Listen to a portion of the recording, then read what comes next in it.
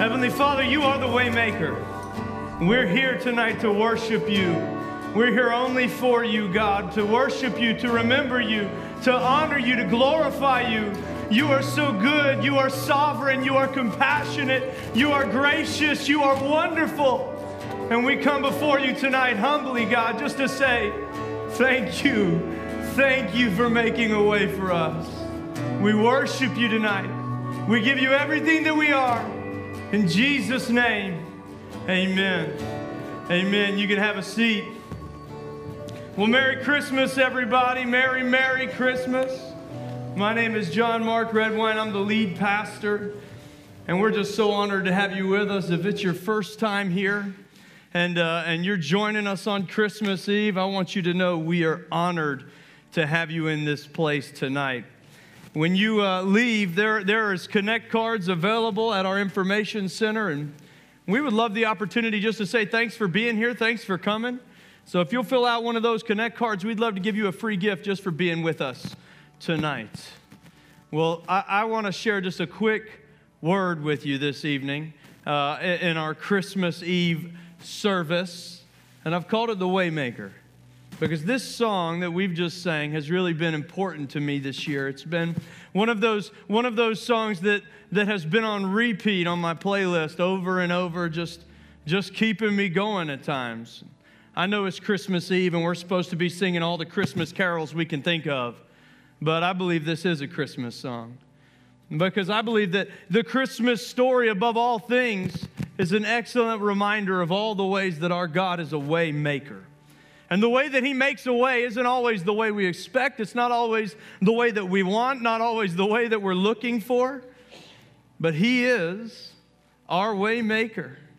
In John's version of the story of Jesus' birth in the very beginning, he says in John chapter 1, verses 9 and 11, let me grab my notes. Do you think I memorized all this scripture? It's too much. There we go, sorry. It says, the true light that gives light to everyone was coming into the world. And He was in the world, and though the world was made through Him, the world did not recognize Him. You see, it just wasn't what anybody was expecting from the very beginning. But I think from the moment that the story begins, it's exactly what God has in mind. In the garden story, we see distance. Distance created by sin, distance created by mankind's choice of sin over their Creator, a choice we continue to make. And from the moment that distance is created, God sets in motion a plan to close that distance. In Genesis chapter 22, just a short time later, a couple centuries pass, and God makes a promise to a man named Abraham, and He says, through your offspring, all the nations of the earth will be blessed because you have obeyed my voice. And Abraham is blown away by this promise. All the nations of the earth, he can't even begin to imagine what it means. And he has dreams and aspirations for what it means, but he's only just begun to understand. Centuries later, Moses is leading the people of Israel through the desert. And it's a new season. The presence of God is dwelling with the people in a tabernacle, a temporary dwelling place for His Spirit that moves with them from one place to the next. And He sets up a system of guidelines for people to follow to get closer to Him, and sacrifices for when they can't follow those guidelines. And God just keeps making a way for man to close the distance, but He's got a bigger plan in mind. In Deuteronomy 18, Moses sees into what God has in mind and says, the Lord your God will raise up for you a prophet like me from among you and from your fellow Israelites. You must listen to him, for this is what you asked of the Lord your God at Horeb on the day of the assembly, when you said, let us not hear the voice of our Lord, our God, nor see His great fire anymore, or we will die. Now let me give some context. The presence of God was showing up in some very scary ways in this season. In fact, He spoke to them with His literal voice, and it scared the mess out of people. It was terrifying. People said, please don't ever do that again. And God said, I've got a better plan, don't worry. And it says, the Lord said to me, what they say is good. I will raise up for them a prophet like you from among their fellow Israelites. And I will put my words in his mouth. And he will tell them everything I command them.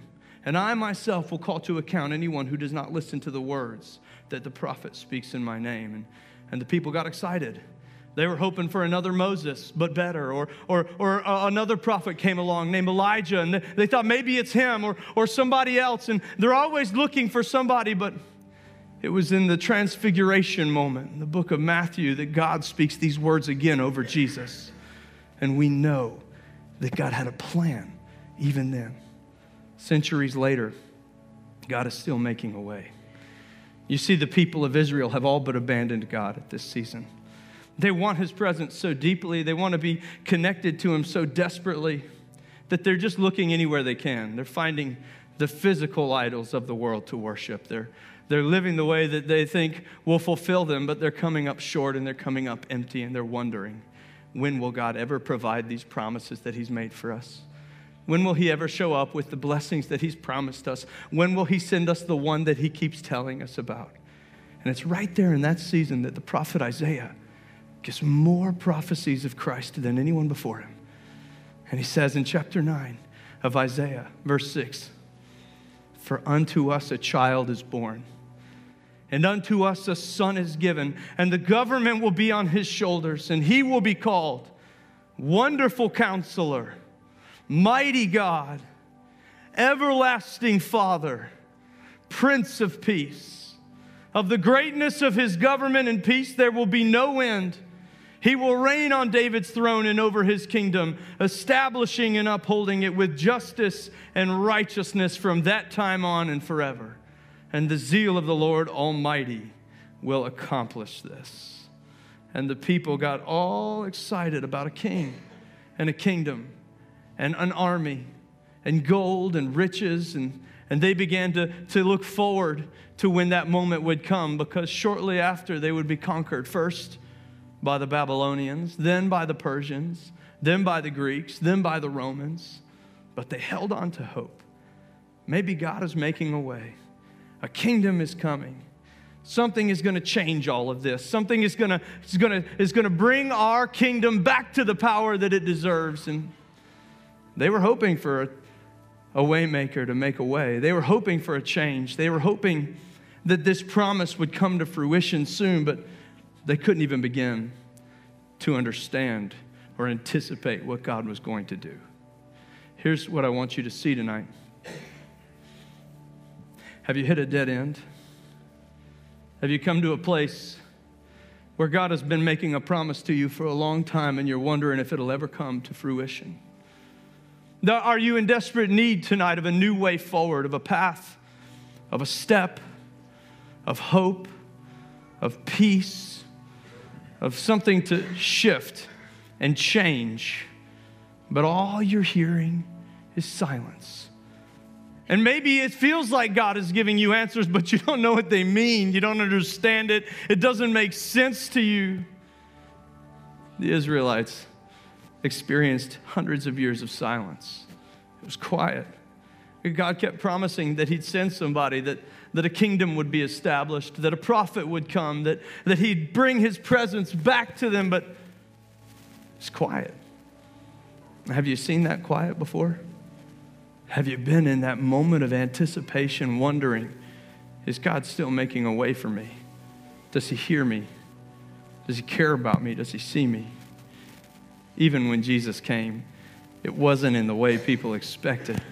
It wasn't what they were looking for. It wasn't what they were anticipating. In Matthew chapter 1, verse 18, it says, this is how the birth of Jesus the Messiah came about. His mother Mary was pledged to be married to Joseph, but before they came together, are you with me? Before they came together, she was found to be pregnant through the Holy Spirit. This is not how anyone expects God to work. Mary goes to Joseph and says, Joseph, I got to tell you something. He says, what is it? Anything? I'm listening. Lay it on me. And she says, I'm pregnant. It's not yours. He said, come again?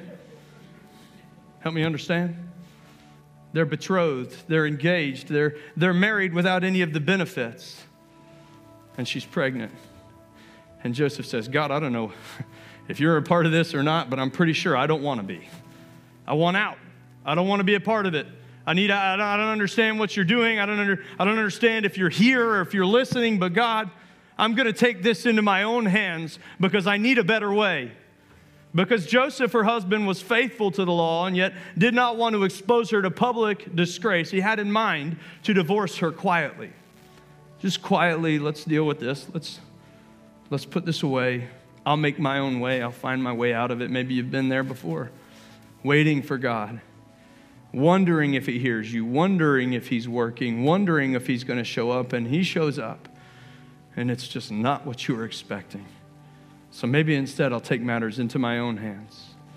But after he had considered this, an angel of the Lord appeared to him in a dream and said, Joseph, son of David, do not be afraid to take Mary home as your wife, because what is conceived in her is from the Holy Spirit. She will give birth to a son, and you are to give him the name Jesus, because he will save his people from their sins.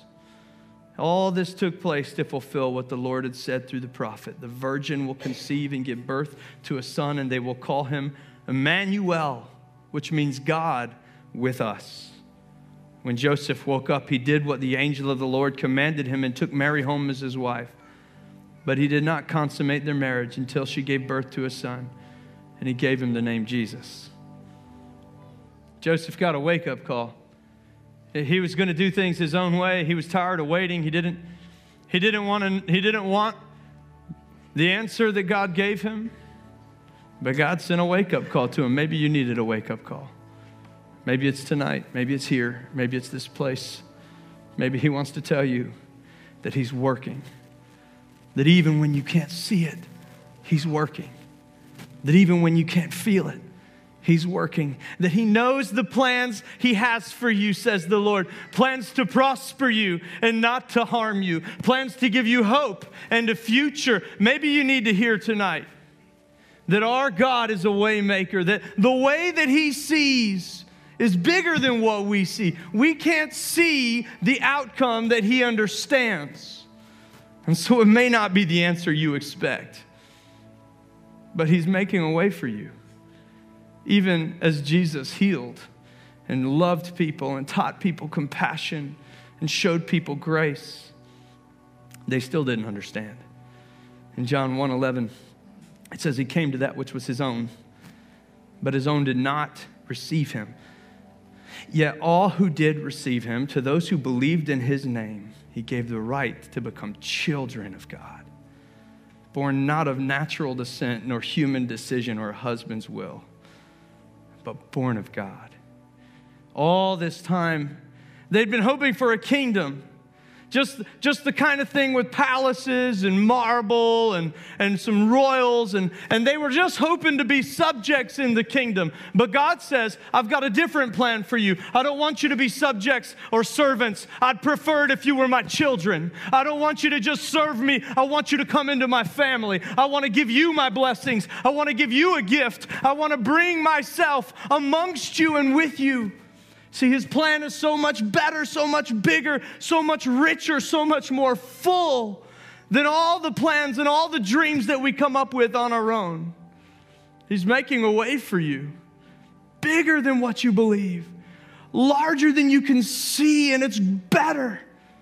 We just have to have the patience to wait for it. He is making a way for you tonight. He is making a way for you, and he is the way maker. He keeps his promises. In Isaiah 43:19, the prophet hears from God. And God says, behold, I am doing a new thing. And now it springs forth. Do you not perceive it? I will make a way in the wilderness and rivers in the desert. Would you let him do a new thing for you tonight?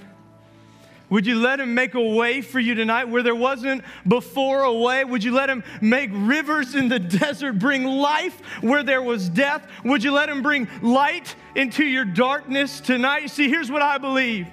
I believe that God from the very beginning has a dream for us, a plan for us, a purpose for us. And the pathway to get there may not always make sense. It may not be what you asked for. It may not be what you wanted, but He can see what's on the other side of it.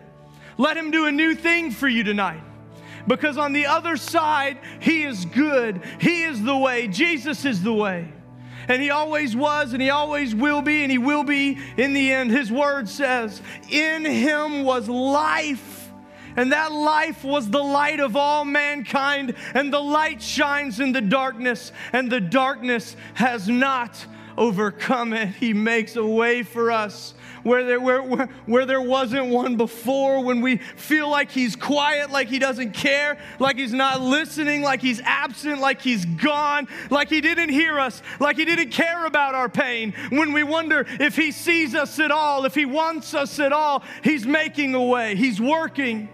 All along He was working. He had a plan to bring us something better than what we were asking for, because that's the kind of God He is. This story about Christmas is a little bit of a vision into how God does things.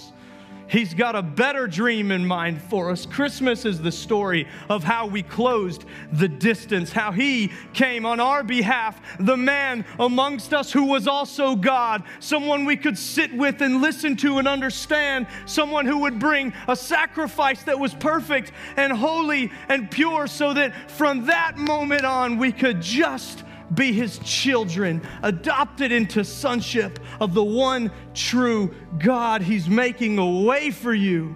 Let Him make a way for you. Stand up with me tonight as we worship one more time to this song. He's our way maker. Let Him make a way.